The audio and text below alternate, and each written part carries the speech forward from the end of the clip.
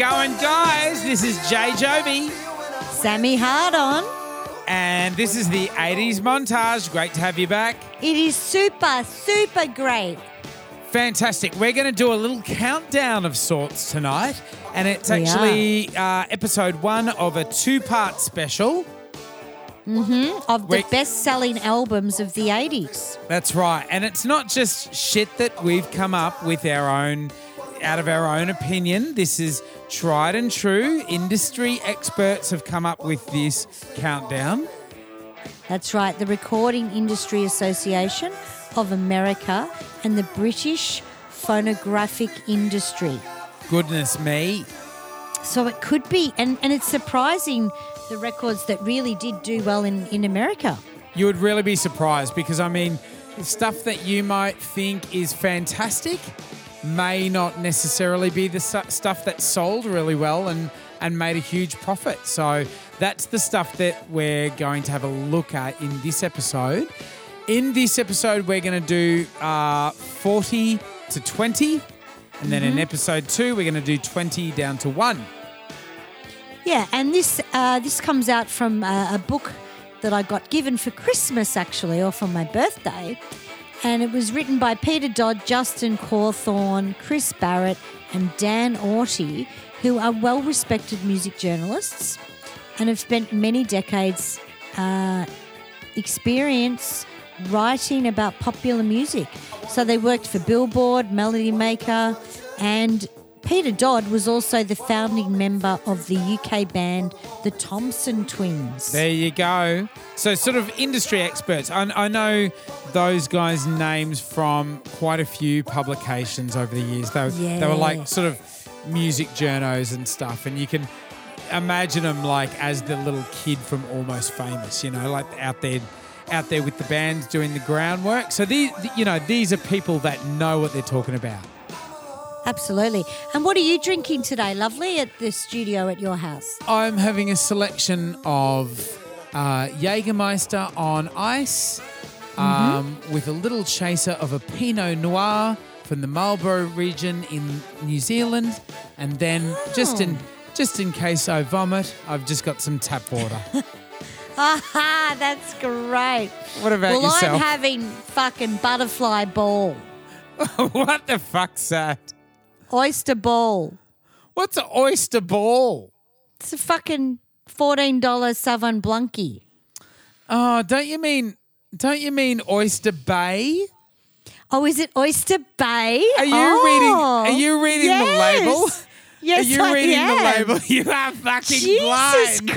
Christ. So blind. I thought it was oyster ball. I got it for that reason. Because I like a ball. What's the first name you said? So, butterfly ball? Butterfly ball. I'm having butterfly ball. No. I was thinking Butterfly Ball, that track we both love. Ah, yeah, that old psychedelic one, yeah. Remember that day when we picked on another song and we pissed ourselves laughing? That's fucking funny. Oyster Bay. Sorry. Yeah, you enjoy your oyster balls and let's go. Unreal. Unreal. Oh, so there you go. Hey, guys, don't forget we've got an SAW special coming up as well. Fuck yes, of course.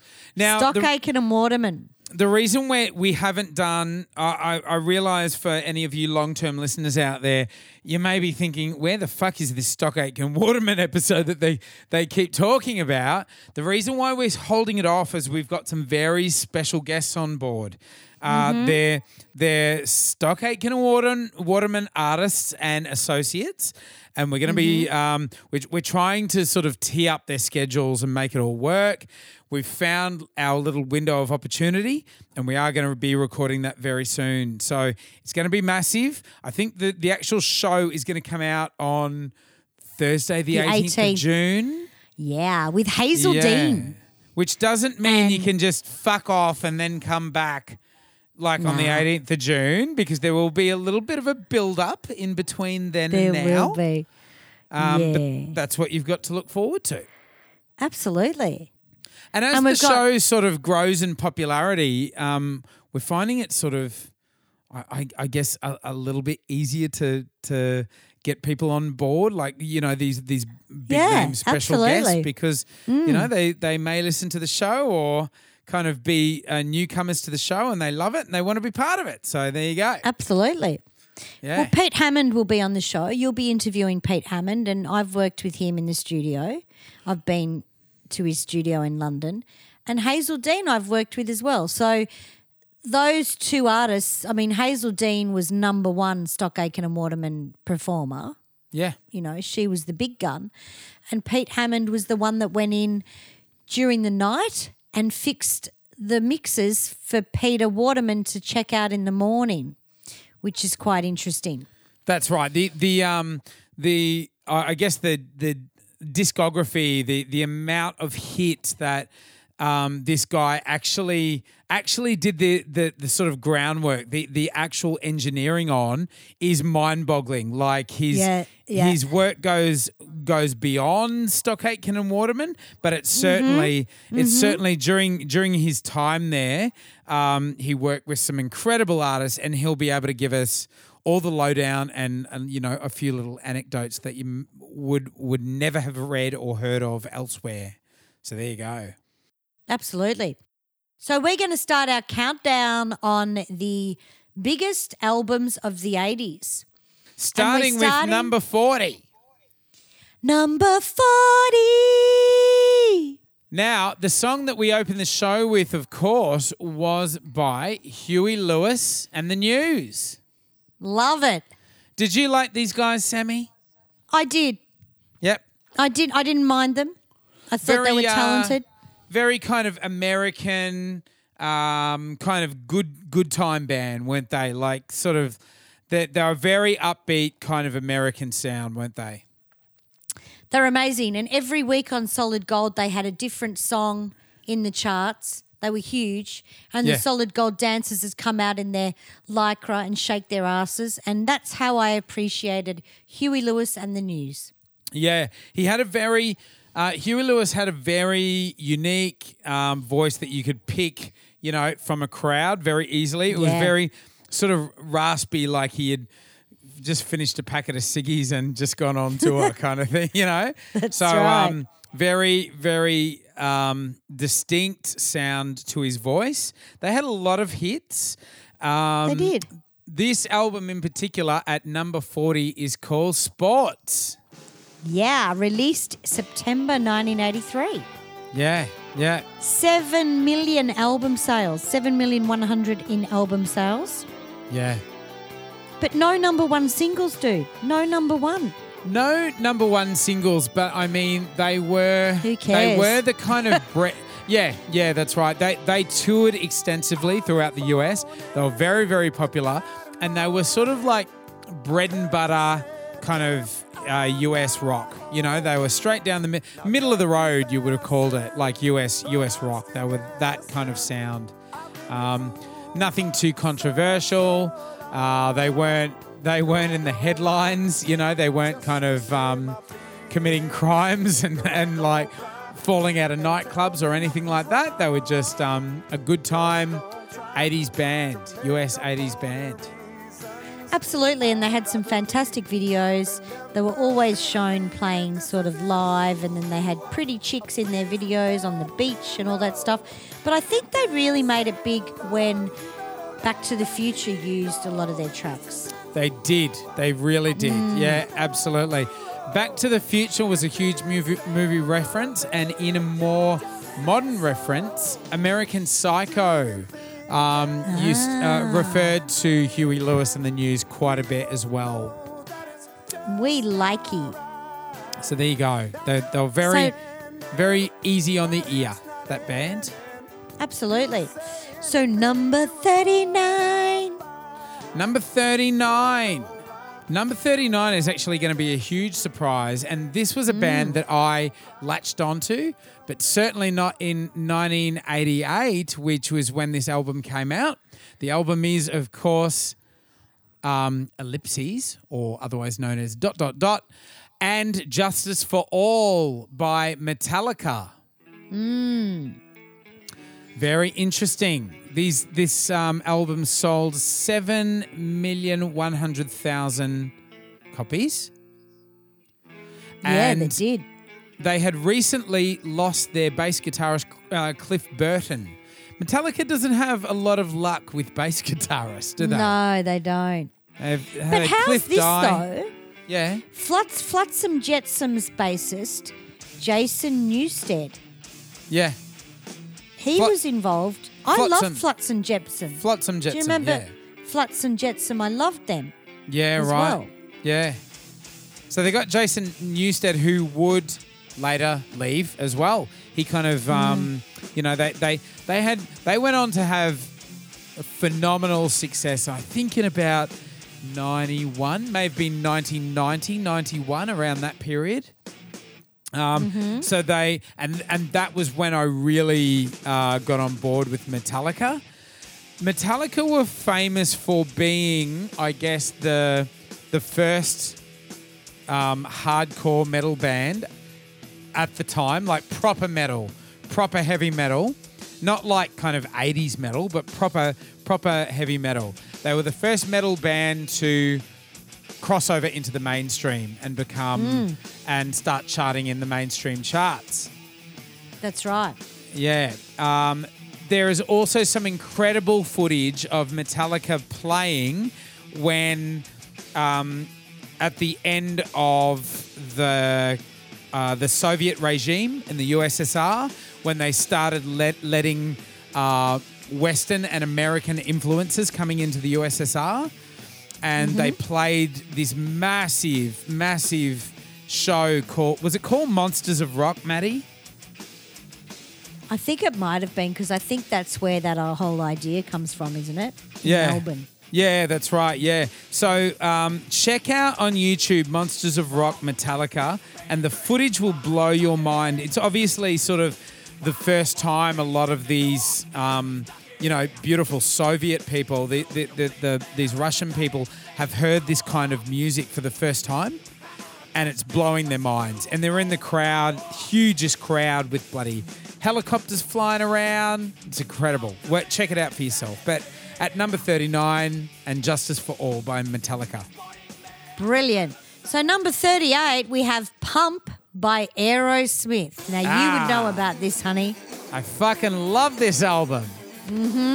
Aerosmith, they had a bit of a comeback after sort of being off the radar for a few years due to sort of recovering from certain things. And in 1987, they had their album Permanent Vacation. And then they followed this up in 1989 with Pump. The album sold 7 million copies, 7,100,000 copies. Wow, there was a few that sold that, wasn't there? Yeah. They were all sort of lined up, yeah. Huge selling. And I mean, look, really, we're at number 38 and they're selling 7 million copies. They're amazing stats for now. Nobody buys albums today. Yeah, that's right. Yeah. These are phenomenal stats. Yeah, because it was all vinyl, that's why, and we all had to get the whole album. Yeah, exactly. So, big hits from this album were Love in an Elevator. I fucking love that song. And the big hit being about kind of, I guess, child abuse, which, you don't imagine. Hang on, I'm not reading that on this album. Am I just blind or? I've got Young Lust, Fine, Going Down. Oh, Going Down, Love in an Elevator. Yeah, My apologies. Is that what they called it? No, it was like one of those tracks where, like with Need You Tonight with INXS, where it was like Need You Tonight / Mediate. Remember? Like, and they so they would segue into each other. So, so that's what that is. But the biggest hit off that album was Janie's Got a Gun, which is basically about child abuse. So pretty full on. But there you go. Mm-hmm. Number 38, mate. This reminds me of that summer, of the summer of 1989 coming into 1990. I remember it clear as day. What was the movie where they used Janie's Got a Gun and it was a comedy and the cheerleader someone played it and someone had a gun and it was a comedy piss tape. What was the fucking movie? So it was Janie's Got a Gun, or was it Love in an Elevator? No, Janie's Got a Gun. Janie's got a gun. And I think it was some guy was in love with a cheerleader and he was sitting in the auditorium and this song comes on and she pulls out a gun or something and it's a piss tape. Oh, fuck, I don't remember. And they all shit themselves. It was like maybe I'm just imagining it, but I'm pretty sure it was like a movie where they brought this song out. I can't remember. But it was pretty bloody funny. Yeah. If somebody knows, please write to us on our social media and let us know.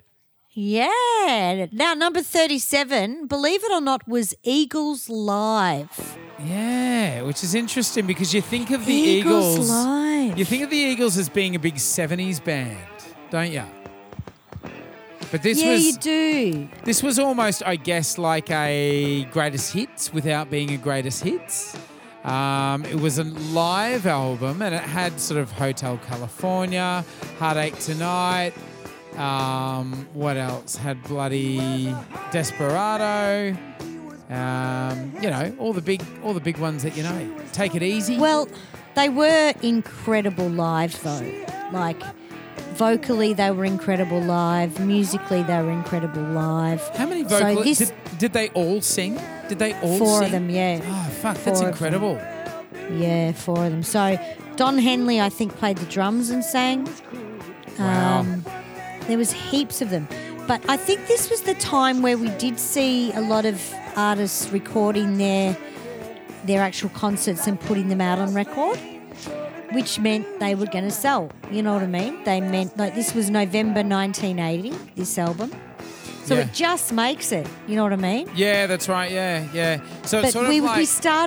We started to buy the live albums. That's what was the big thing, you know? Because it was like they were able to do sort of live albums with the type of quality that it sounded great, you know, like it wasn't all kind of messy sounding. The technology was up to standard where you could produce a live album and it was like kind of replicating the experience of seeing them live at a show.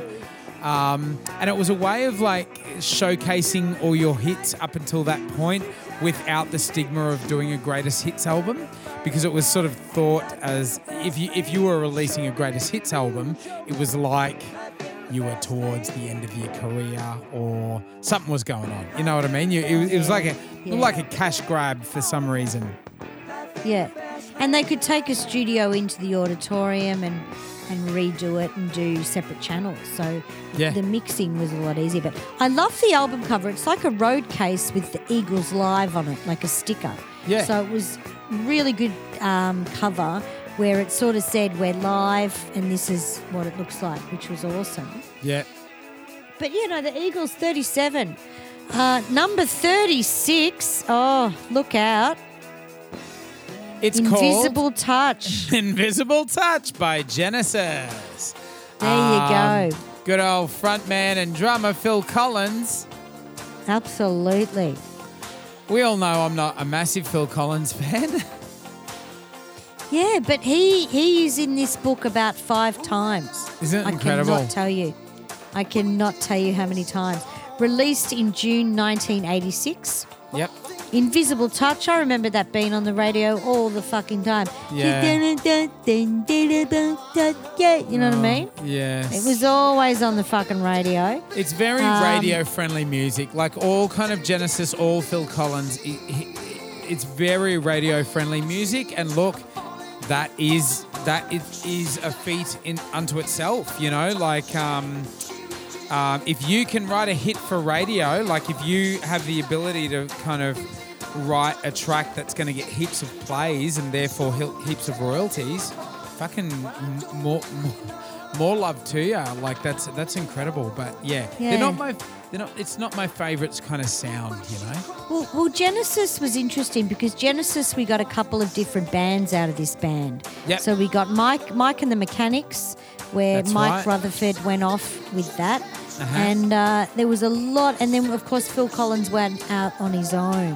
Mm-hmm. But a couple of little bands come out of that. I mean, these guys obviously had great work ethic. You have to give them that much. And look, I reckon they just must have been fairly friendly guys, easy to get along with, like that. Yeah, kind they of, would have been. Yeah, that accounts for a lot because fucking oath it does. Yeah, Absolutely. God, heaps. You've got to. If you're a great person, you will get gigs. Absolutely, absolutely. It's interesting because you can get great people that get gigs, and then the great people can turn into nasty pieces of work. Yeah. And then they never work again. Yeah. It goes either one way or the other. You know? Yeah. At the end of the day, people have got to want to hang out with you, you know. It's a long process, that recording process, and then touring on top of that, you know. And if you're a bit of an arsehole, then people aren't going to want to hang out with you for too long. But anyway. And this is where we saw that fantastic... I mean, this video, The Land of Confusion, was a fantastic video. They had all the puppets in it, remember that? And they talked about Margaret Thatcher and they talked about Ronald Reagan and they had all the puppets come in. This is the land of confusion. It was very political. Yep. And we started to see a very political genesis. I don't know whether they always were, but this was a really big video. Yeah. And it's probably a video you could do a bloody podcast on because it's so interesting. Oh, wow. You know? Awesome. Let's little not, puppets. though. Let's not. Yeah, that's right. Yeah. All right. Number 35 is... Tracy Chapman with the album. You get a fast car. Yeah. Now, I would have put money on it that this chick was a guy in the fucking old days. You know what? She was such a mystery because she's actually American. She was from Boston, but I always thought she was African, from Africa, and they had, you know, the world had discovered her because she had a very specific look. And she had a very specific sound. It was unlike anything that you were seeing at the time. Androgynous blues. That's right. And it was sort of the comeback of the singer-songwriter thing where, you know, in the 80s, it was and 70s, 80s, bands were huge. Bands, you know. Or you'd have... solo artists that were stepping out of bands to go solo and do their own thing. It wasn't necessarily the realm of singer-songwriters particularly, where it was just the vocal, just the guitar or piano, That's whatever. Right. Tracy Chapman really brought this back. It's something that's massive today. You look at like Ed Sheeran, you look at, you know, essentially Taylor Swift is a singer-songwriter in that sense. You know, they're both pop artists, but that's what they are at the end of the day, singer-songwriters, and they're huge. Tracy Chapman had this incredible gift for songwriting. She came out with hits talking about Revolution, Fast Car, and she had that Baby Can I Hold You. Can you remember that, Sammy? No. You remember? I wasn't a huge fan. That you can see baby can I hold you. That's another track for your menopausal mixtape. It is. If I'm ever contemplating suicide, I'll whack that on. Wicked game. God. If ever you hear those Jesus. If ever you're hearing those songs pumping out of my car, you know I'm driving up to the lookout to gas myself. So menopausal mixtape. yeah. Songs to top yourself to. It was, and it did really well, that song too. Now, I know that a lot of dumbass dance acts have tried to do Fast Car. Oh, yeah, they have. Wasn't that long ago, you know? It's like, leave the fucking shit alone. Yeah, no, don't Fast Car. Don't remix that song. Fucking hell. Yeah, I used to have a friend, he's dead now, but I used to have a friend, my dad's friend, who had was it a Ferrari, something, or a Lamborghini? Can't remember. And he loved this track, and we'd get in his Lamborghini, because I was only a kid, he'd take me for a ride in his fast car. This was the fucking people bloody buying this shit, were people that had fucking fast cars, right? Oh, now Jesus. I think about it. So he had a Lamborghini, and I'd get in the Lamborghini and here you got a fast car. And I'd be like, oh, why is this song so shit? Oh, God. Why can't you play fucking Fleetwood Mac or That's something? not the song you want to be listening to in a No, fucking Lamborghini. You not want to be really good. You want to be listening to fucking like. Exactly. But now I think about it, it's all about fast cars, so that would have been the dumb shit quality about it. Yeah. Oh, I guess. All right. There you go. Tracy Chapman. Good artist. All right. Now, next up, this number 34. This fucking surprised me. We have got your old mate, Sammy Paula Abdul. Yeah, I with know. Forever Your Girl. Forever Your Girl. Forever your girl. Hey, baby. Did you remember? Did you remember? I'm forever your girl. Forever your girl. I fucking loved this shit, right? Yeah, yeah. I loved everything about Paula Abdul. I love how in the write-up, in the write-up where it's sort of admitting that she's, you know, one of the top 40 biggest selling albums, and you think like this is above Eagles, this is above Aerosmith and all the bands we've mentioned just before. You've got Paula Abdul, and they actually say, not blessed with the strongest of voices. No. But look, she certainly wasn't. She had great clips and she could move. She was a choreographer. Yeah, phenomenal. And she did everyone. Paula Abdul choreographed everything. The LA Lakers, George Michael concerts, the Jackson 5. She recorded, she did everything where people couldn't move. ZZ Top, I even think she did the guitar twirl in ZZ Top. She was the chick you rang up and said, Paula, we look boring, make us look good. And she did that. Off, really? Jesus, oh, yeah, good on she her, was mate. huge. So I love this record. She's very physical and she's very visual. She is, and she's quite humble. Like, you know, she's not an asshole. She was quite humble. Oh, no, she's a lovely chick. She just can't sing. Yeah, and she still does LA, I think. I think she does the LA casinos now. Oh, well, yeah, she might as well. Know. Now, but, I mean, huge singles from this album. Opposites Attract, absolutely. of course. Yeah, well, the first one was Straight Up. Straight up now, tell me, do you really want to love me forever?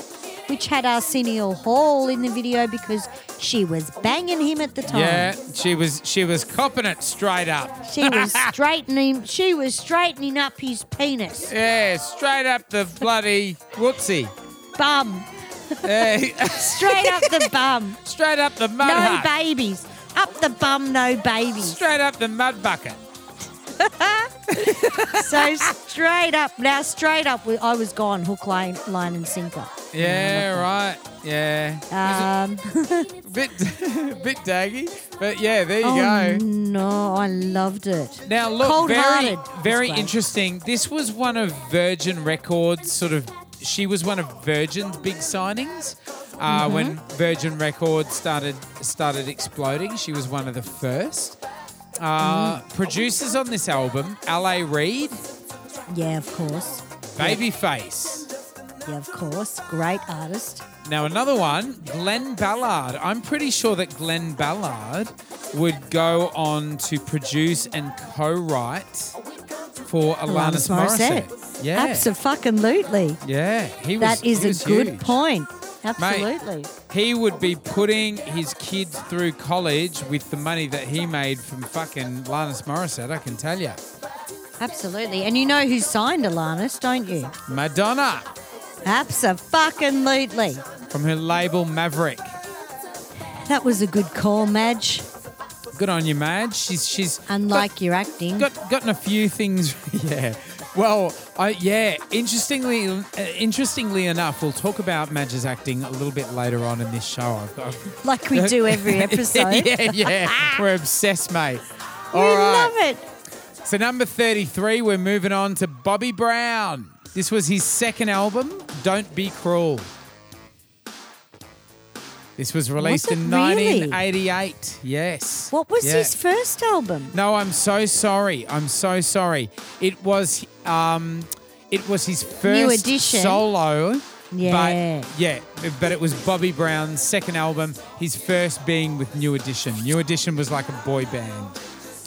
I love New Edition. Yeah. I thought when you said that, though, he might have had a little album like Janet Jackson had where she was in the pool. You know that first album she did that no one brought where she had wet hair and she was in the pool? She was still under her dad's thumb. Yeah. And we like to pose that photo. My friends and I in Bali, we like to do that photo shoot of Janet Jackson in the pool and piss ourselves laughing because no one knows what's on that album. Yeah, right. Yeah.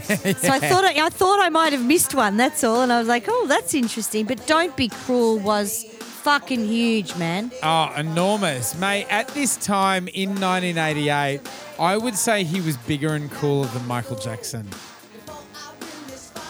Bobby I Brown, wouldn't go that far. No, he was fucking cooler, certainly. You reckon? Yeah, absolutely. Yeah. He was a bit sleazy for me. Yeah, Bit but too that's why he was sleazy. fucking awesome. He was sexy. Michael Jackson, like, you had a bit of a sense that, like, Bobby Brown would have fucking stuck it in. You didn't with Michael Jackson. Yeah, but Bobby Brown would have raped you as well. Oh, wouldn't have been rape.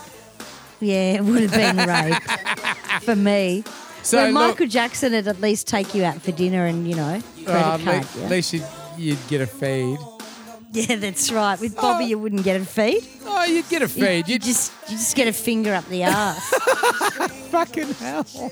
All right, so this album was produced by L.A. Reid once again and Babyface and Teddy Riley. Now, I And believe they were hot. they were hot. All three of those guys worked with MJ as well. Off this album was Don't Be Cruel, My Prerogative, Every Little Step, of course, which was, I may have been the first big single. Certainly the Think biggest so, yeah. single. Yeah. But really put him on the map and brought him to the attention of Whitney Houston. Now, I nearly got killed at a Bobby Brown concert. Oh, did you go? Yes. Fuck off. Where? Well, these are the years where I was dancing at Chases. So I was in the bike shorts and we were listening to My Prerogative and going, oh, here we go.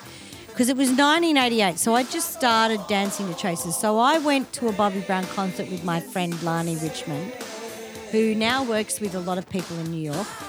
And we were standing up front and Bobby had this thing where he threw roses out in the audience. Yeah.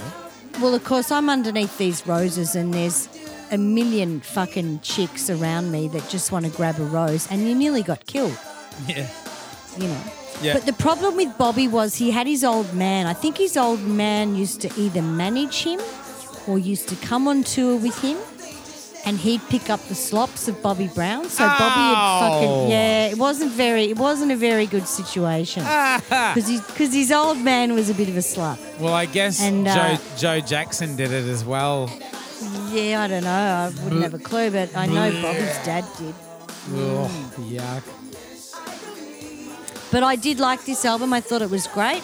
Yeah, a lot of fun. We started to see the dancers behind him and the Running Man, and we started to see the Roger Rabbit. Yes. Remember that? Yes.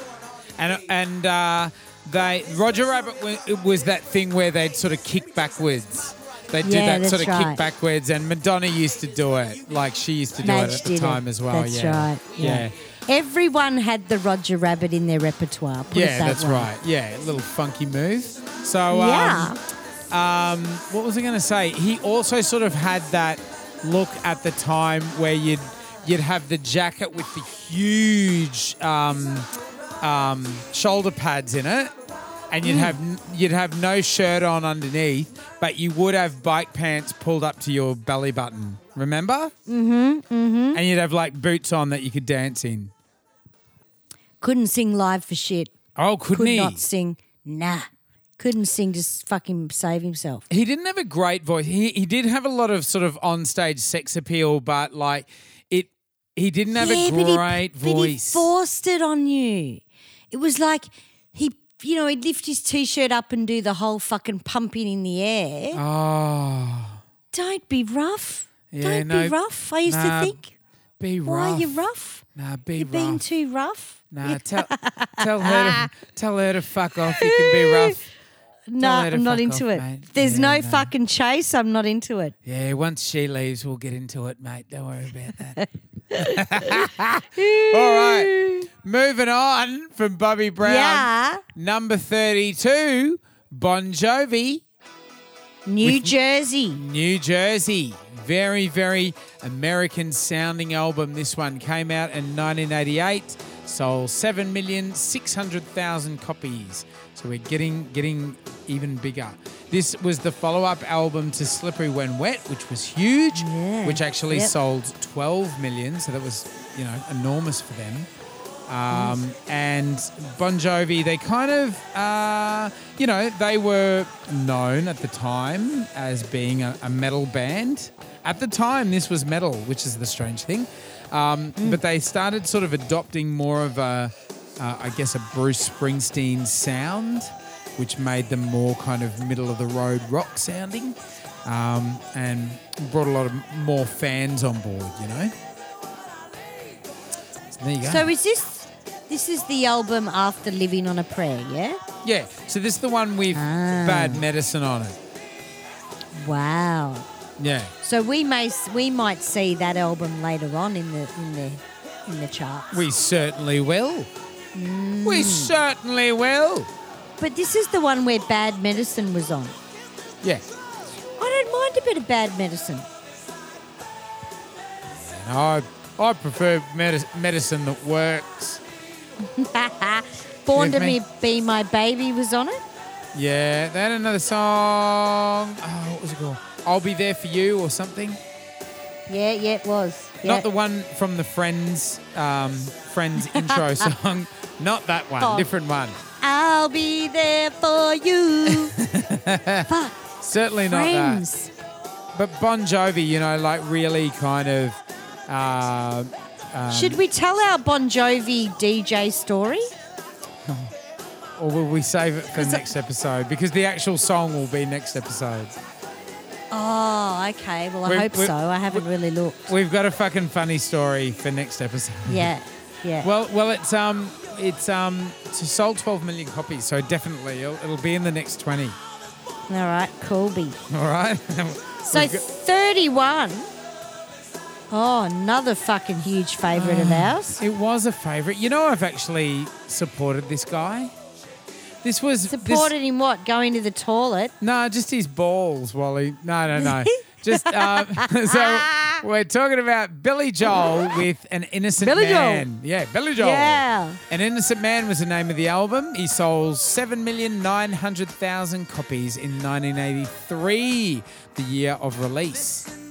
And married a supermodel.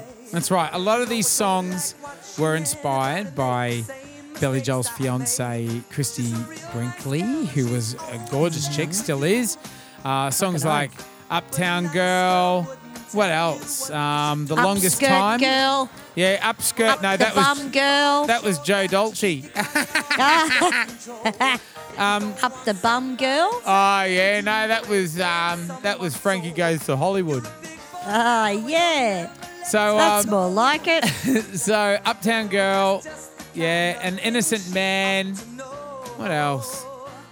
What was that other Not one? much. Oh, The Longest Time, which was like a doo-wop Oh, song. yeah. Like, oh, yeah. For the longest For the time. longest time. Yeah. Yeah. Shit ass. You know what? With Billy Joel, I've always had a bit of a cringe towards him as I've grown older, being a bit like, oh, Billy Joel. But I played this festival where my band was playing the first day, his band was playing the second day. Obviously, I was right down the bottom and he was a headliner. But we had these fantastic all access tickets and we had great seats. So there I was sort of sitting with the rest of the band had fucked off. They were off getting drunk. I was sitting there with my drummer and my manager and our publicist, and Billy Joel came on, and they knew how much I sort of had a cringe towards Billy Joel. Billy Joel started playing, and I don't know What what was it the was. opening? Oh, you know what? I can't even remember. I can't even remember. What would he have opened with? What would he have opened with, I wonder? It wasn't Piano Man. No, that No, was it would've towards been the that. end. That was towards the end because when he started into Piano Man, it was like the first time I heard the lyrics for the first time. You know what I mean? It's the first time I really listened to it, and it was it's sort of about the sadness of being a muso, like the kind of, I don't know, it sort of sums up the loneliness of being a musician and pouring your heart out and having it taken for granted and all of that kind of thing. I started bawling my eyes out. It was ridiculous. did ya? Yeah, at fucking Billy Joel. How embarrassing. Wow. Yeah, it was. No, yeah. that can happen. That can happen. I might have been drunk. You might have been drunk. It was a big weekend. I feel like he's talking about me. Yeah. Oh, God, I know exactly what God. he's talking Were you fucking talking about. Yeah. What a fucking were you in a relationship at the time? Oh, I don't think so. Oh, I'm always in a relationship. You are.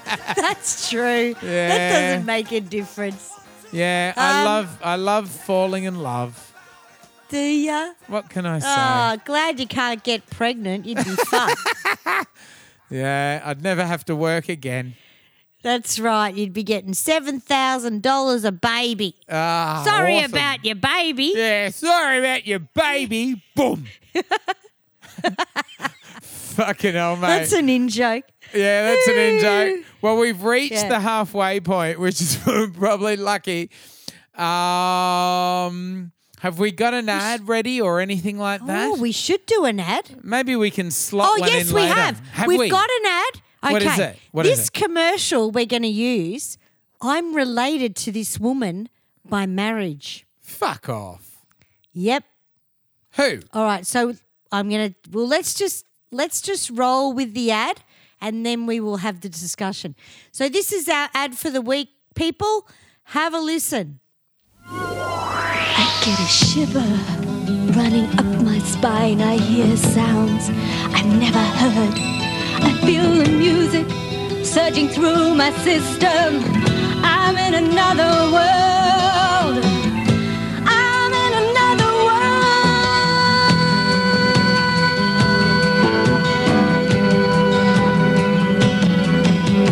TDK does amazing things. TDK does amazing things. TDK does amazing things to my system. TDK does amazing things. TDK does amazing things. TDK does amazing things to my system. To my system.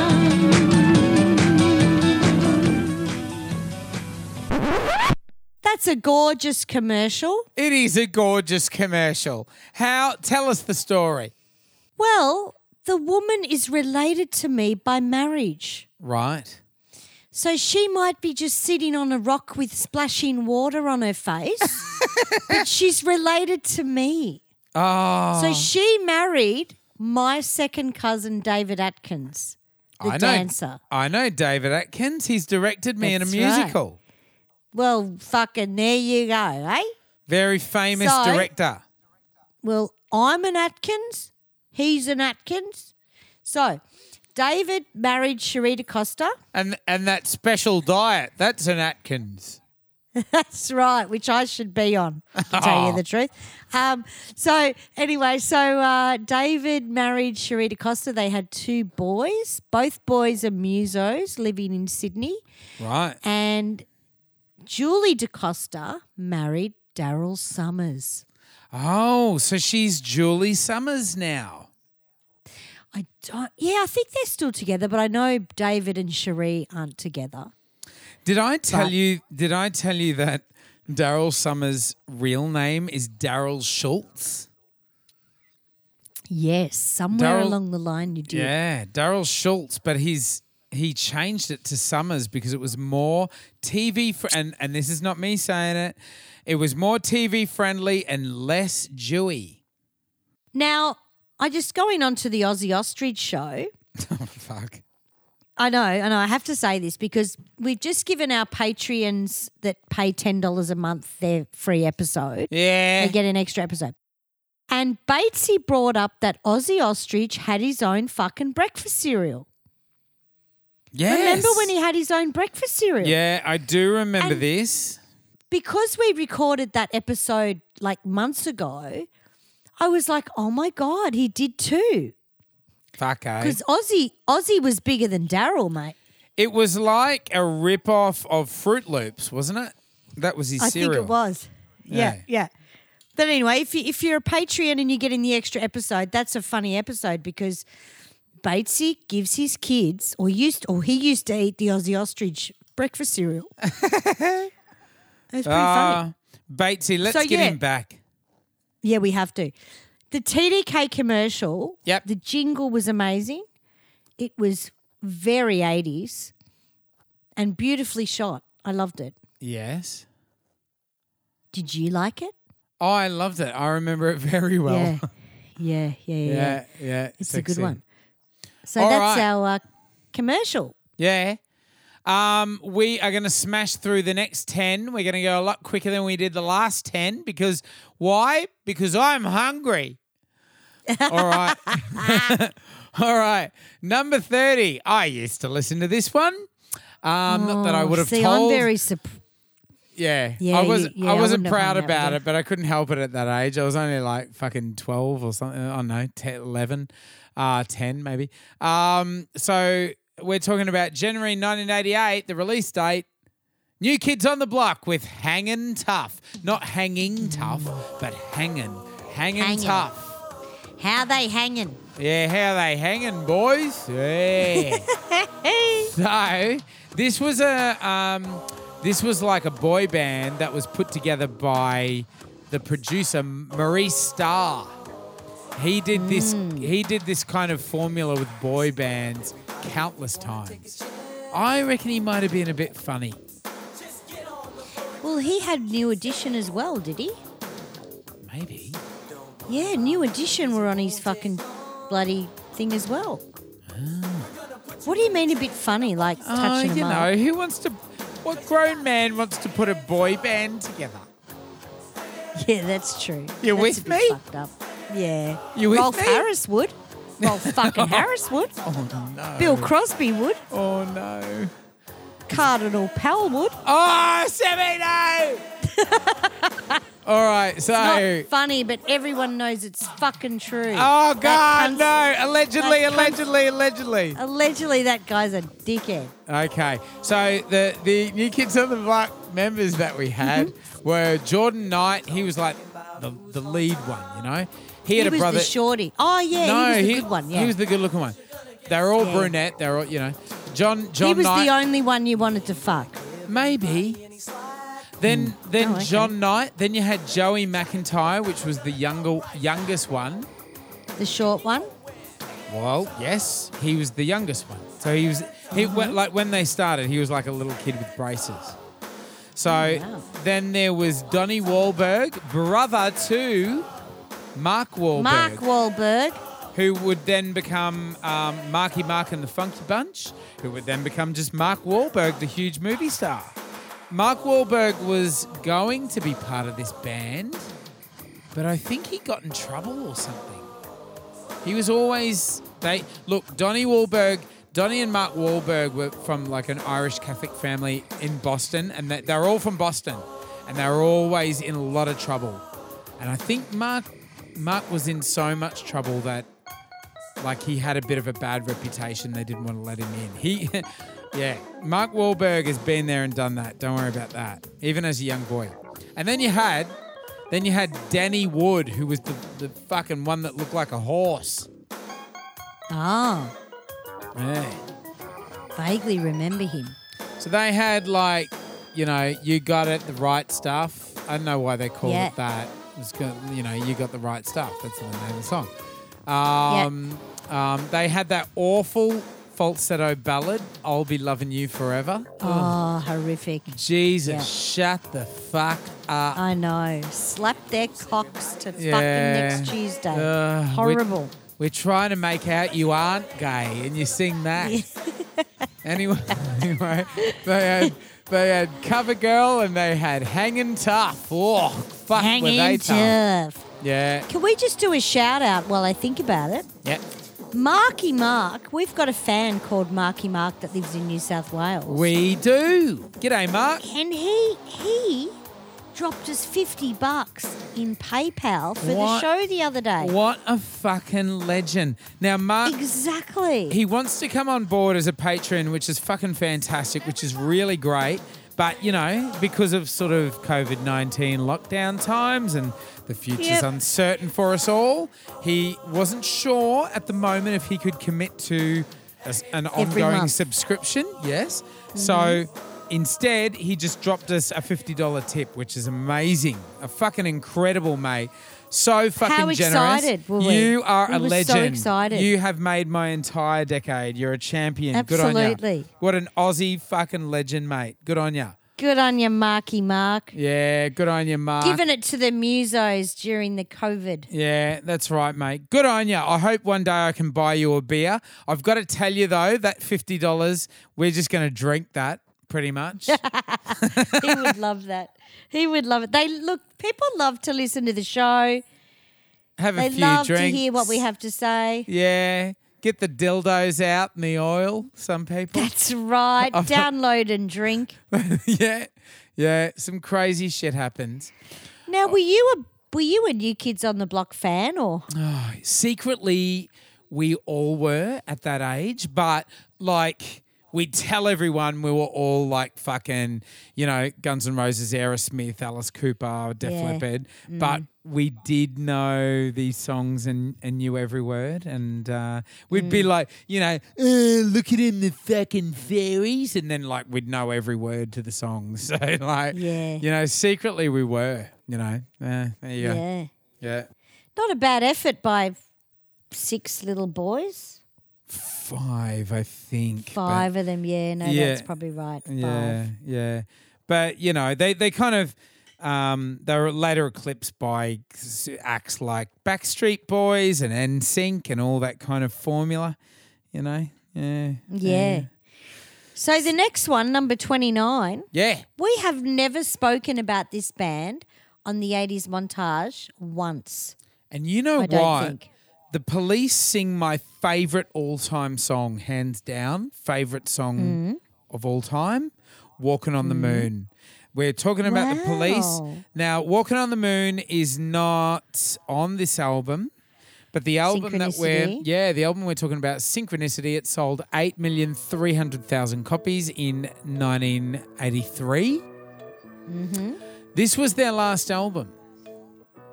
And that's right. This was their last album, and they were quite happy going into it, fully aware that this was their last album, and that, you know, knowing that did not affect their recording process at all. It really would have fucking affected mine, but they went on to record the hits, King of Pain, Wrapped Around Your Finger. And, of course, Every Breath You Take. Yeah, because they were renowned to really not like each other, weren't they? They fought a lot. Yeah, Andy and Stuart really didn't like each other. Yeah, but Sting was a bit of a cockhead as well.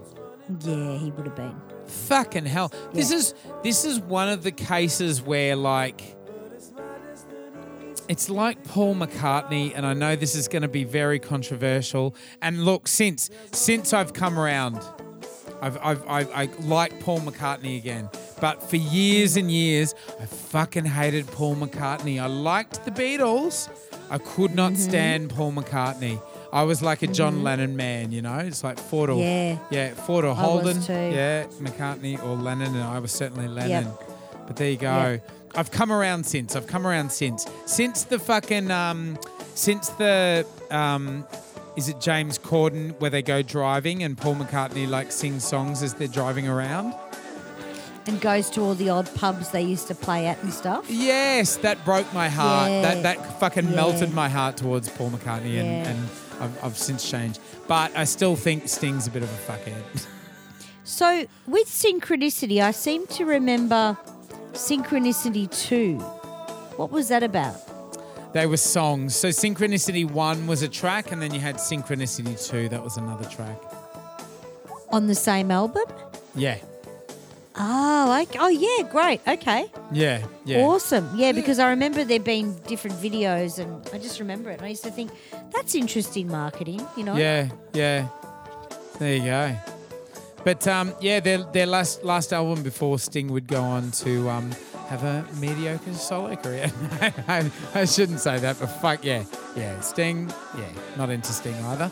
But Put out videos of his wife giving birth. Oh, God, he's so full of himself. Yeah, he did. He's so fucking full of himself. Was it Bring on the Night, which is actually not a bad DVD, Bring on the Night or VHS when I was watching it. But he films his wife giving birth to one of their kids, I think. No one wants to see that. No one wants to see Gash. But what about the kids when they grow up? Yeah, we want to see it going in, not coming out. Oh, my God. Fucking hell. No one wants to see that shit. Nah. No, I wouldn't even watch my own birth. They can just Not knock that you I out. had one. Knock you out and wake you up later. I'd have a cesarean within 5 minutes, Yeah. I tell you what. Yeah. So All number right. 28, dude. 28, mate. We're getting there. ZZ Top with the album Eliminator. Very good. Yeah. Very good album. This has got big ZZ tracks on it, like Sharp Dressed Man, which we play with Rewind 80's, don't we? And we do it very fucking well. Very well. Yeah. Yeah. They've got... And I didn't release that. I didn't actually know that was 80s, Sharp Dressed Man. I thought that was 70s. Yeah, they seem like a 70s band, don't they? But I'm right off because it's 83, you know. Yeah. They've got that real... Like, they're a kind of down south band. They're from Texas. They're from Texas. Yes, that's right. They are from Texas, but the album is recorded in Tennessee. So they, in that respect, because it's a kind of southern rock sound, they do have a bit of an older sound, which is, I guess, why you kind of think of them as being a 70s band. But this album was massive. When I think Legs, though, Legs was very contemporary. Yeah. You know, with the arpeggio going through it and stuff. And Sharp Dressed Man, I thought that was on a totally different album. Yeah, absolutely. So you got Legs, you got Sharp Dressed Man, you got Give Me All Your Lovin'. From this album. And this is where we see the Paula Abdul come out and do a bit of choreography for the boys. And they spin the guitars around on their cock. They do. And they do it all right too. And they've got a famous car. What was the car they had? Oh, they got those hot rods. What are they? Yeah, hot rods. I can't remember exactly what it is.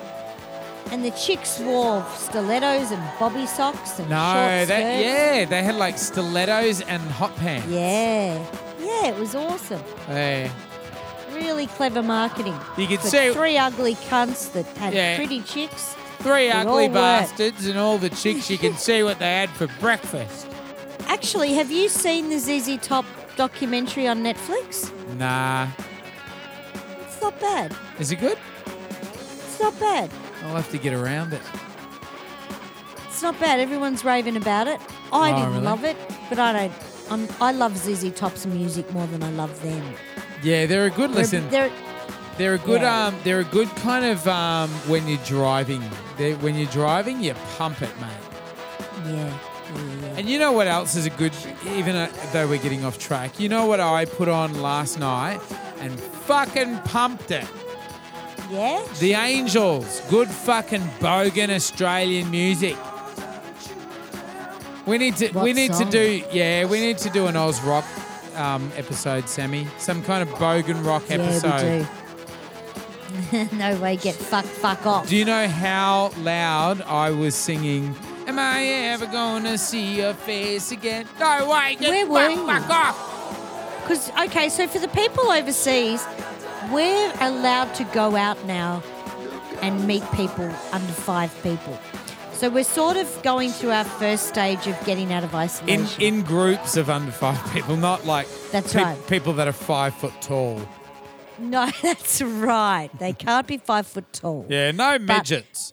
Just for like our American, and because we've got a lot of UK people listening at the moment as well. They're jumping on board big time.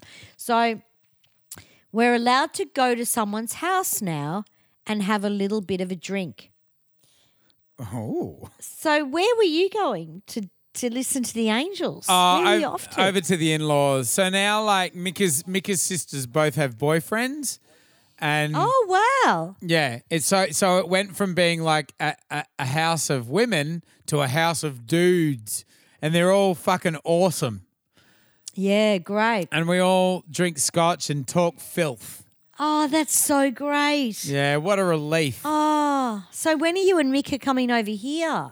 Next recording, I believe. Yeah, Next recording. because I miss it so much. Yeah, it is very different doing it this way because we're sort of in studios across town doing it. Thanks to technology, but it's a bit disconnected. We've done our best, but it's a bit disconnected, isn't it? They've been great shows, and Maddie's done a great thing to get it both together, you know. And you guys, you went out and bought an interface, and we had all this money that we spent on doing it, but it's worked out really well, you know. Yeah, you spent the money. Yeah, it's good. Because we had no other choice. But it's time you do come around so we can fall over in my backyard and throw up in our mouths. Yeah, that's right.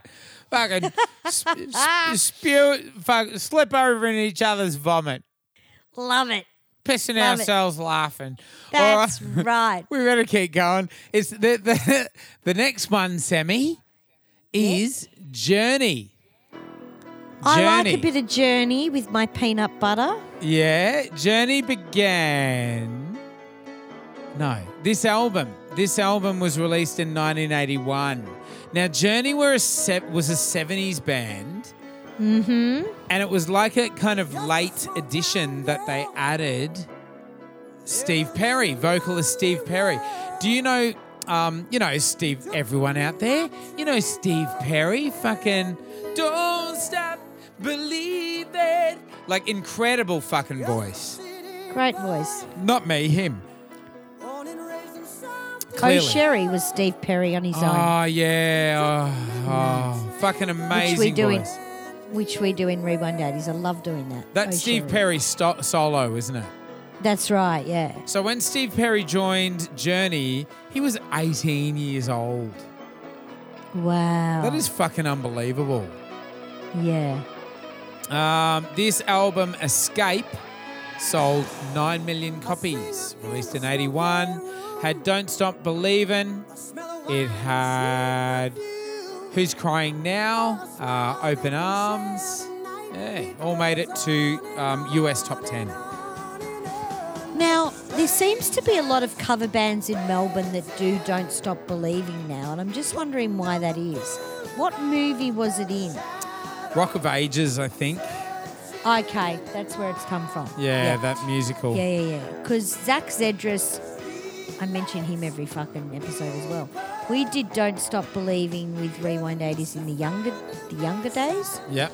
And I loved singing it, but really hard. Not for Zach though, but it's quite hard for a guitarist to play that intro. Yeah. It's quite it's something that they either want to learn or they can't give a fuck about. Yeah. And Zach knew it. Zach knew that intro, and he knew the harmonies, and it was a lot of fun.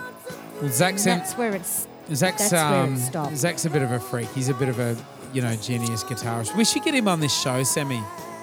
Yeah, we are. We're going to do Guitar Heroes. That'll be coming. Ah, fuck. In fact, you've just reminded me of that. Yeah, we should do that. Absolutely. Zach Zedras we're talking about. He's currently in the band Chocolate Starfish and touring around. Mm-hmm. Yep. Not at the moment because everything is cancelled. Not at the moment. Hey. I reckon we're not going to gig until 2021. Don't say that. I know. I'm looking amazing, Sammy. Everyone Well- needs to see me. Well, I need to see you in my backyard drinking and slipping Yeah. over my vomit. Yeah, all right. Well, we'll start with that and then we'll branch out into gigs. All right, beautiful. So, yeah, we love a bit of... I'm getting pissed now. What are they called? Journey. Yeah. All right, so number 26, the next one. Mm-hmm. I'm not a huge fan, but we have to mention it. It's the album is Licensed to 3. Is that how you say it? I guess it is. I think it's Licensed to Ill. Is it? Licensed to Ill. Maybe I'm wrong. No, it might be. That would make I'd more have to ring a friend. That would make more sense than Licensed to 3. Ill. Fuck. I think it's Licensed to Ill. Yeah, it but I'd have probably to ring a is. friend. It probably is. Can Yeah. I ring a friend? Who's the friend? Batesy would know. But I don't know. I think it's Licensed to Ill. But we'll check it out. All right, Licensed to Thrill, mate. Look, at the end of the day, 9 million. it was the album that Beastie Boys released in 1985. Yeah. They did tours with Madonna, which is kind of strange, and Run DMC, which makes a little bit more sense. Madonna loved him though. Yeah. Well, I think they were from Brooklyn. She was a New York act at the end of the day, so I guess they hung out maybe. So Run DMC and Beastie Boys they championed that kind of rock rap crossover. Which was really huge. and they were all white. They were all white guys. White Yeah. Jewish guys, weren't they? Yeah, they were Jewish. So, Yeah, they were all Jewish. Run DMC. It was kind of cool that we saw a black group like that had fucking amazing talent. Like Run DMC, I love. Yeah.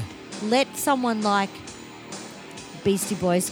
I think they used to play a venue in America, and I think this is what 8 Mile is about. You know, with what's that goon's name?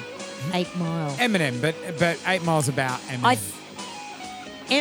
But there was a scene that they're talking about where they let rap artists come in, and the Beastie Boys were allowed to come in. I think there was a venue where they used to rap, and that's where someone spotted them. Yeah, maybe. Yeah. Maybe I'm wrong, but that sort of rings a bell. Well, look, this sold 9 million copies. It was huge. Yeah. What was the big single off this one, Sammy? Was it Girls? Fight for your right. Fight for your right. It was to Fight for Your Right. party. Yeah. Oh, mate, such a bogan song, isn't it? Not a bogan I've song, actually but done. fucking- I've done that live, and people love it. People love it Yeah. because Batesy's rapped it for my band Yeah, ages right. ago. Okay. Funky P Days. Yeah. They loved it. Yeah. I really like the graphic of the album cover though, with the jet. Oh, the Beastie Boys see, that on was the- a different thing. You had the jet, like, flying into the cliffside. Yeah? Yeah, I really like the Beastie Boys cover. And it's quite phallic. It looks like a sort of penis going into a vagina. Well, it was kind of, I don't know, but it's just really clever, and I think the artwork's really good. But It looks like a penis. recorded in New York, USA, so that would have been expensive. No Grammy Awards though, No. and no #1 singles. Nah. Too street. So it was very street. This is where we saw albums that charted and sold the most copies. The singles didn't do so great. Yeah, Like they yeah. weren't #1 hits, which is interesting because nowadays they're #1 hits with the one single. You know what I mean? Yeah, that's And right. the album doesn't do shit. So this was the beauty of vinyl. It was the beauty of cassettes. It was the beauty of record companies, really. And it sort of suggests that they've got a lot of fans buying the album, but they don't have a lot of kind of They don't have as many people just coming across the single and loving it. You know what I mean? Exactly. We all brought the albums. Absolutely. Yeah. All right. Very, very good. Moving on to number 25. Everyone's excited about it in here. Not really. Not. It's it's Garth Garth Brooks. fucking Brooks. Woohoo! Ding ding ding ding ding ding ding ding ding ding Ding, ding. ding, ding, ding, ding, ding, ding, ding. I'm a fucking loser. Ding, ding, ding, ding, ding, ding. Fucking hell. Good old Garth Brooks. Garth Brooks fucked up a lot of stats for a lot of good bands. Yeah, he did. He always got in the way like a smelly thong. Yeah. Didn't he? It's like, what the fuck are you doing in here? Yeah. Like a smelly thong that didn't work. He was absolutely enormous for like a very specific amount of time with He a was very like the- specific audience. Exactly. He was like the chocolate cake that fell in your top that you found an hour later, but still tasted all right. Oh, fuck.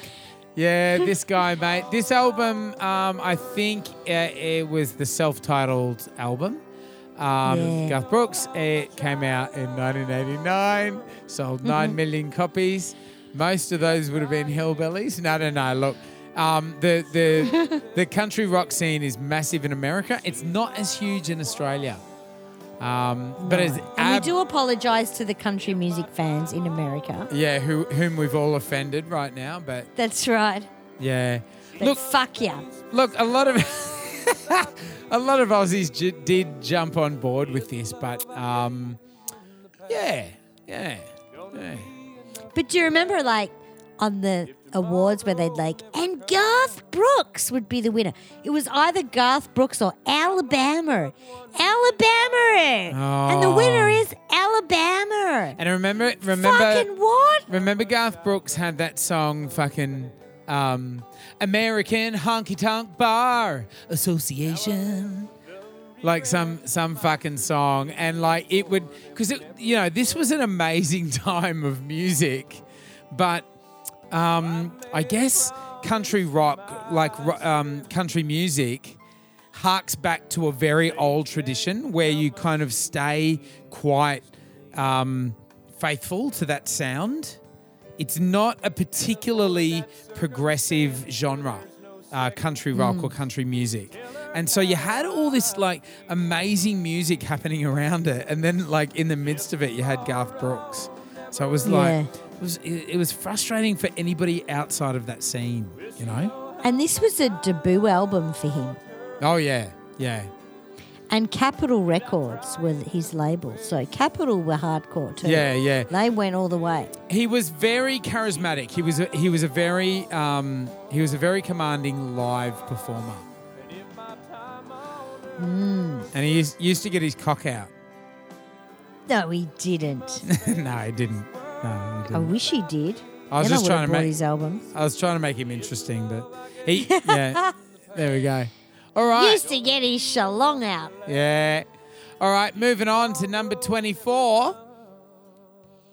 High Infidelity? Yes. Oh, REO Speedwagon. Yeah, with I'm gonna keep on loving you. Oh. And this album was like all ballads, wasn't it? It was all ballads. I must remember to fucking water the grass. It's like watching fucking grass grow, this band. They were enormous though. They were huge. Enormous. Absolutely, babe. This was released in 1980. There you go. Both kind of REO, which is literally REO, which is a play on words. Which I think Oreo biscuits got their name from. Yeah, must have been. And High Infidelity, which is a play on words from High Fidelity. You know, very clever guys. Hang on. High Infidelity. Oh, yeah, you're right. Yeah. What a dumb cunt. What Get a it? bunch of Get dumb it? cunts. Yeah. High Fidelity. Oh, I get it. Remember these guys were actually they featured in Ozark. Porn. Because I'm watching. Ozark? Yeah, Really? Yes, they're in Ozark. They have an appearance in Really? Ozark. Yeah, the actual fucking What do band. you mean? Like the music or them? No, as themselves, they do an appearance. They do like a live performance. You'll have to watch it. It's fucking awesome. Yeah. I am going to watch it. Yeah, definitely. yeah. So this all. So are they really old now or what's happening? Yeah, like white hair and everything, but they're still like touring. Oh, really? Yeah, they're touring and getting crowds and well, shit. They would be. Yeah. And they'd be like the cockroaches of rock and roll. Oh, fucking hell. Yeah. You know what I mean? They'd go forever. So that song "Don't Let Me Down" is that fucking "Don't Let Me Down, down, down, down, down, down"? No. No, that was ELO, wasn't it? Oh, was it? I think that was ELO. I'm getting my But you know what? Good fucking guess. I'll give you that much. I'm getting my acronyms mixed up. They had that. No. Okay. I'm gonna keep on loving you, 'cause it's the only thing I wanna do. I can't be deceived. I just wanna keep on loving you. That's the only song I know. Wow, fucking hell. Yeah. That was a big song. I would run for the hills if I was the person on the other end of that song. Oh, wouldn't Jesus. you just? So they had Keep On Loving You on this album. They also had Take It On the Run, and they also had Take It Up the Take it up Arse. the bum. Yeah. Take it up the bum. Yeah, Take It Up the Bum. Fucking that would have been more interesting. Yeah. Take it up the bum. Yeah, that's what they... Are they really... Like, didn't they not know we would be critiquing them? Say, take it up the bum. Yeah, we're going to critique them. Well, Americans don't say bum. They say butt. But. Yeah, butt. Oh. Yeah. Okay. That's a bum is like a British thing, like an Aussie thing. Mm-hmm. Yeah, so there you go. Fucking hell, mate. I wish they did. We're trying to make it interesting. All right. Fuck those. 23? Fuck those cunts. We'll move 23. We'll move on to number 23. Is all right. We're up to Pyromania by Def Leppard. Good shit. Good shit, mate. We're back to the fucking back to the metal stuff, the fucking hair metal stuff. These guys were hardcore. They were fucking They're a UK now, is this band.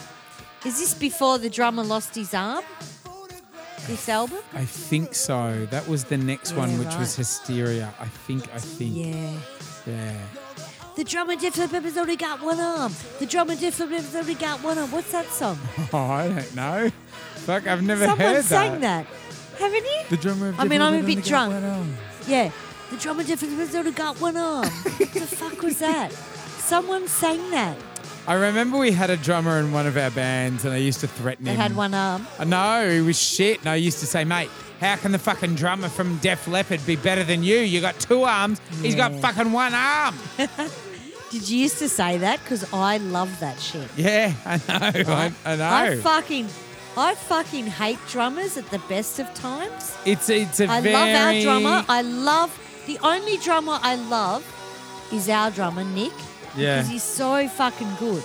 But drummers, fucking kill them. It's a difficult sort of, within a band, a difficult sort of role to fill, isn't it? It's got to be... But, you know, they're banging shit all the time. Yeah. Their brain must really disintegrate after a while. You know what I mean? Like, you can't bang shit without your brain fucking getting fucked up. You don't... I guess you don't have a good history with drummers. I do. I've worked with some of the best drummers in the country. Yeah. But in Rewind 80's... Yeah. Fucking hell. It was like, are you mental? Yeah. Look, yeah. There are some fucking head case drummers out there. There really are. Have you had any experiences with drummers where yes, you've gone, of course I have. Get the fuck out of my life? No, right. see, I also have, also sort of have like amazing relationships with certain drummers as well. But, some in particular, it's just like, fuck, what are you on? Like, I don't know. Yeah, You know, but and I I really totally think agree. it requires a very special talent to be able to basically hit things with your hands and your legs at the same time. That's, like, no, it does. It does. I'm not being a fucking smart ass. But it does, But Well, I even remember Prince having a song called The Pope. yeah, I don't know whether you remember The Pope. Yeah, And he said the drummer would have been funkier if he had been playing with his dick. So people do. It's either one way or another with drummers. You're either in the zone with the drummer or you fucking want to kill him. There's never a black and white area. There's never a grey area with drummers. I think it's like as a singer, you are worlds apart.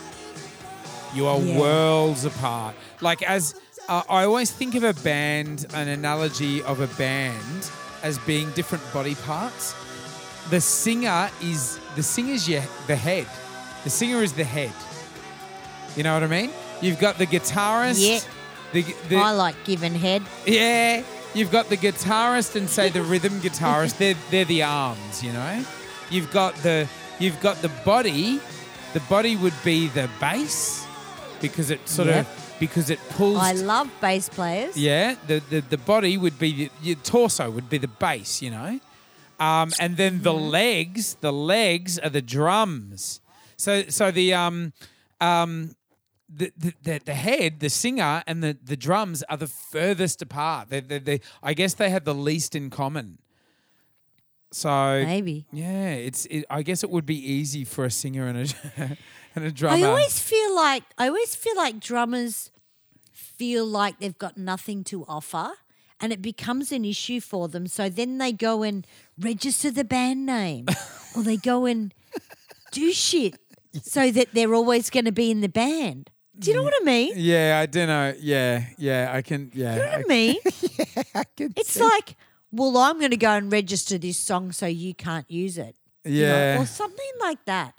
I get a little bit funny Yeah. because there's no musical notes or there's no – maybe it's just something they go through where they think, oh, God, I can't play a keyboard, so what am I really here for? But drummers are the backbone of the band, really. Look, when you think about I don't know if it's I don't know if you look, I think if you have a drummer that has a massive personality, that it can be a bit kind of shaky. It can be a bit controversial. If a drummer has a massive personality and they feel as if they should be the star of the band, or they feel they get a bit jealous of the front line like being the guitarist and the keys and that kind of thing, like they get a bit funny. They do. I agree with you. Look, the job, and look, drummers are fucking essential to a band. I remember the first time we got an amazing drummer, and it was like it made the band better instantly. Of course it does. Yeah. It's such Absolutely. It's such an important job. It's such an important role that you've got to get. You've got to get it so right. Yeah. It's interesting though, because a lot of really shit front people, when they're singing a song, will turn around. If the song's not working, the first thing they do is turn around to the drummer and make them drum faster to get the vibe up. And I hated seeing that with front people. Yeah. It's like, well, no, you should be able to cover this, what tempo it is. You should be able to make this happen. Yeah. And I don't like singers that will blame the drummers or get them to do shit faster, because that's a real big thing. It happens a lot. It happens a lot. It does. It's like getting served a shitty meal. If it's hot, it will taste better. Like that's why they speed it up. It's like, oh, we'll give it to the crowd quicker, and then they won't notice that it's a shit song. Yeah, that's right. It doesn't work like that. See, we're not like that with Rewind 80's. You have to have the exact tempo. Yeah, exactly. Yeah. And that's where I fall out with drummers because it's like, what the fuck are you playing? Yeah. Why are you not feeling this? Why are you not in the pocket? Yeah. In saying that, there's some incredible drummers, and I love some drummers, but anyway, we were talking about drummers because Def Leppard has a drummer that has one arm. He's got one arm. Yeah. Yeah, there you go. Yeah. So Def Leppard with number 23, the album Pyromania. So That's right. moving to number 22, we've got the soundtrack to Footloose. Fuck me dead. Really? Footloose, Mum's Juice. Footloose. Juice. Yeah. Released. Now, we do this song in our band, It goes off. This is a Does. crowd pleaser. but do we really know the lyrics? No. That's the best. I don't think we've ever got it right once, but the I crowd know, don't we know. haven't. They don't know. We really haven't tried our hardest, but No. I don't care. It's a song. It's Footloose, and it's Kevin Bacon. Oh my God, what a fucking beautiful person. This is one of the few films that Kevin doesn't get his bacon out in. He really? Oh, you know Does how he get his bacon Oh, out? he gets his cock out all the time. Oh well, I've missed those movies. Well, what am I meant to be watching? You'll have to go and watch again. It's Like what? It's of a decent size. Is it really? Yeah, it's not Oh bad. my God. He's He's got a shalong. He's no Warren Cucurullo, but you know, he's up there. Excuse the pun. Really? What movie would I watch to see Kevin Bacon's penis? A couple of 90s ones, like Well, it's not A Few Good Men because I've watched that. yeah, he doesn't get his cock out in that. Hollow Man, where he's invisible, he gets it out in that. And he also gets it out. Really? Oh, he gets it out very gratuitously in. What's that one with Nev Campbell and. It's like a murder mystery. Nev Campbell, she plays a hillbilly.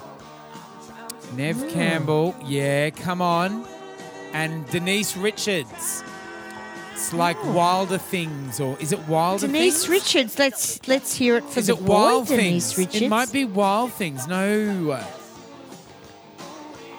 Wild Things. Yeah, it probably is. Is it Wild probably Things? is. Yeah. Yeah, I Wild remember Nev Things. Hang on, Denise Richards. Let's hear it for the boy. Not her. No. Are you sure? Hang on, Maddie, is it Wild Things with Nev Campbell? I think it is, babe. Yeah, that rings a bell. And is it Denise Richards, the other chick? You know, the hot one that was in Starship Troopers? Is she coloured? It's Denise Richards. No, she's not coloured. Oh. She's as white as my ass. I thought she might have been. Let's hear it for the boy. No. Let's give the boy. No. Who was that? Oh, that was Denise Williams. No, baby. I apologise. That was on this Denise album. Williams. What a coincidence. I know, right? That was Let's on hear this it for album. the boy. And the gayest thing I've ever seen you do in my life Thanks, bitch. was Let's Hear It for the Boy, Yeah. Jay's dad. Who the fuck choreographed that? Yeah, I guess. I think, look. You? You didn't do No, that. it wasn't me. Anyway. Who was it? Oh, you know, we better not say. So, Footloose was purpose written for the film. It was purpose written for the film, and it had all these sort of guest artists on it, like Bonnie Tyler. It had Sammy Hagar, Kenny Loggins, Denise Williams. Denise Williams sang the song "Let's Hear It for the Boy." I used to sing it made sing it against my will. No, somebody else. Somebody else had to sing it. Yeah, it was a girl singer. It was a girl. Wasn't it Ricky? Ricky Arnott? No, it wasn't Ricky. It was Lily. Oh. Lily. Lily had to sing it, and I had to dance with a fucking cowboy hat on. And we We went. should get Lily on the show. Oh, we should. All right. So years ago, we went up to Mulwala to play a gig in the country. Mulwala is like sort of, you know, regional Victoria. It's Yep. sort of on When the. was this? It's on the Mighty Murray. It's on the. Was I there? No, this was Lily. This was me and Maddie Okay. and Lily and Sanch and Rip and every. Oh, nice one, babe. Oh, Then thanks, babe. Was that a fart? Then- No, burp. then I'm fucking. burp, sorry. Lily's singing fucking Let's Hear It for the Boy. I'm dancing with the fucking cowboy hat on, like doing pistols, like woohoo. And then like No. Are Are you kidding? No, just mortified. You saw it. It was fucking awful. I didn't I had see to do it. it. It was part of it. Anyway, then Well, did you have real pistols in your hands? no. Oh, just pretend? No, just my cock. And then then we were going for a break, in between sets. And sort of that song finishes and I take the cowboy hat off and I go, okay, guys, we're just going to go for a quick break now, but go to the bar, we'll grab a drink too and we'll see you very soon. And someone up the back yelled out, you suck, fag boy! It was like perfect, like in the gap. And then like So great. I So great. I cracked it backstage, like was having a tanty, like, I'm never wearing that fucking cowboy hat again. Like Why would he make you dance like that? because it's that It wasn't even cool. No, it wasn't cool, but did you expect it from that band? You know Look, what I you know mean? what? I expected a bit more Yeah, well, than that. Well, and I don't even know when I saw you do it. I think it was at the Odeon at Crown where I Yeah. saw you do it, and I went, "Why? What are the you fuck? Well, it wasn't why?" my idea, for fuck's sake. I was made do it, and they were like, "Hey, the crowd love it. They'll love it." Ugh. And that song is shit to sing. It's such a horrible song to sing because I think I sang it once with you. Yeah. And you did the routine. And I remember looking to the left of me and going, what the fuck is he doing? But you were told to do it. Yeah. Let's keep going. But you know what? We live and we learn. That's right. Now we're gonna 22, are we Footloose. gonna are we gonna end with 21 or are we gonna end with number 20? Oh, good Let- question. let's do I think 20 we'll end with 21. Let's do 20 down next episode. Let's end with this next Yeah. one. Oh my God, I can't believe it. I can. Yeah. Oh, I'm so hungry. All right. Oh, sorry, babe. Nah, you're all right. Number Well, 21, I've Bubba. had my oyster ball and I'm pissed as a fart. Oh, Jesus. It's Oyster Bay. Oyster Bay? Look, if any... Oyster ball. If any... If... Matty, you filthy bastard. I want an oyster ball. It'll taste like an oyster. An off one. An off one. Awesome. Okay, so... I think this episode's gone for 3 hours, hasn't Fuck, it's just gone pear-shaped, the whole thing. I really... That's great. I really Yeah. I really commend anyone that's followed us to this point. and it? hasn't- You know what? People like this about us, though. We look, I haven't got pissed in a long time, punters. Yeah. I'll give it to you now. Yeah. I've had a hard 5 weeks, and today, it wasn't until today where I went to my brother's and I went, you know what? I really miss my sister-in-law. I don't know what to do. And then it was like, I've just got to drink. I've just got to have a drink because it's like a wave. It just comes back to you. You know what I mean? Yeah. Fucking horrible. Hey, look, sometimes you just need to take the edge off, don't you? Absolute. That's what she said. Yeah. All right. So, to close the show, number 21, Sammy, what is it? True Blue, that's the way I want you. True Blue by Madonna. True Blue by Madonna. This sold 9,100,000 albums and released in 1986. And I think I had the blue vinyl of this. Oh, you did. You've told me that. Yeah, You lucky bastard. I did have the blue vinyl. This was Madge's third album. She immediately before this was Like a Prayer, which was absolutely massive. She was looking for hits, definitely, but she was looking for Was it like a prayer after this? Nah. Oh, hang on. Yes, sorry. I meant like a virgin. So it was Like a Virgin. Like And a then virgin, True Blue, this, and then like a prayer. Yeah. Sorry, good pickup. Fuck. So I thought I was pissed, but maybe not. This was the first time that she stepped up as a producer, even though she didn't have a lot of experience. She just thought, I can fucking do this. And Yeah. she got up, she produced this with Stephen Bray and Patrick Leonard. This had hits Papa Don't Preach, Live to Tell, Open Your Heart, True Blue, and La Isla Bonita. Your favourite? Yeah, I love that song. Yeah, True Blue was a bit of a daggy one, but this was a good album. Oh, well, I like True Blue because we see her friends in that video. We see that actress. What's her name? Who was in Entourage? She was in Entourage. Was she the one that used to do her hair for years?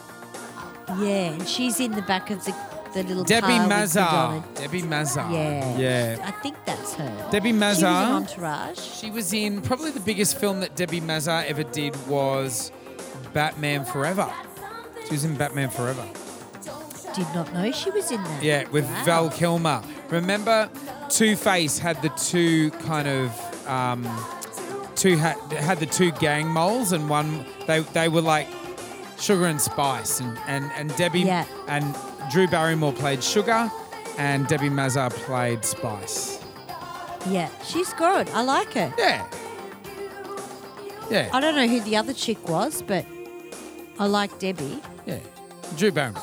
Oh, you're talking about True from True Blue.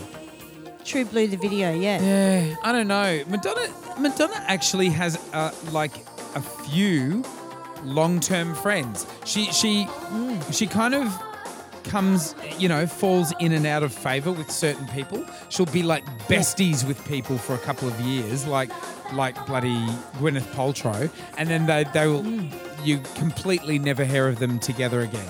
But she's got friends like Debbie Mazar, like Jennifer Grey, she's been friends with for years as well. Yeah. Sandra Bernhard.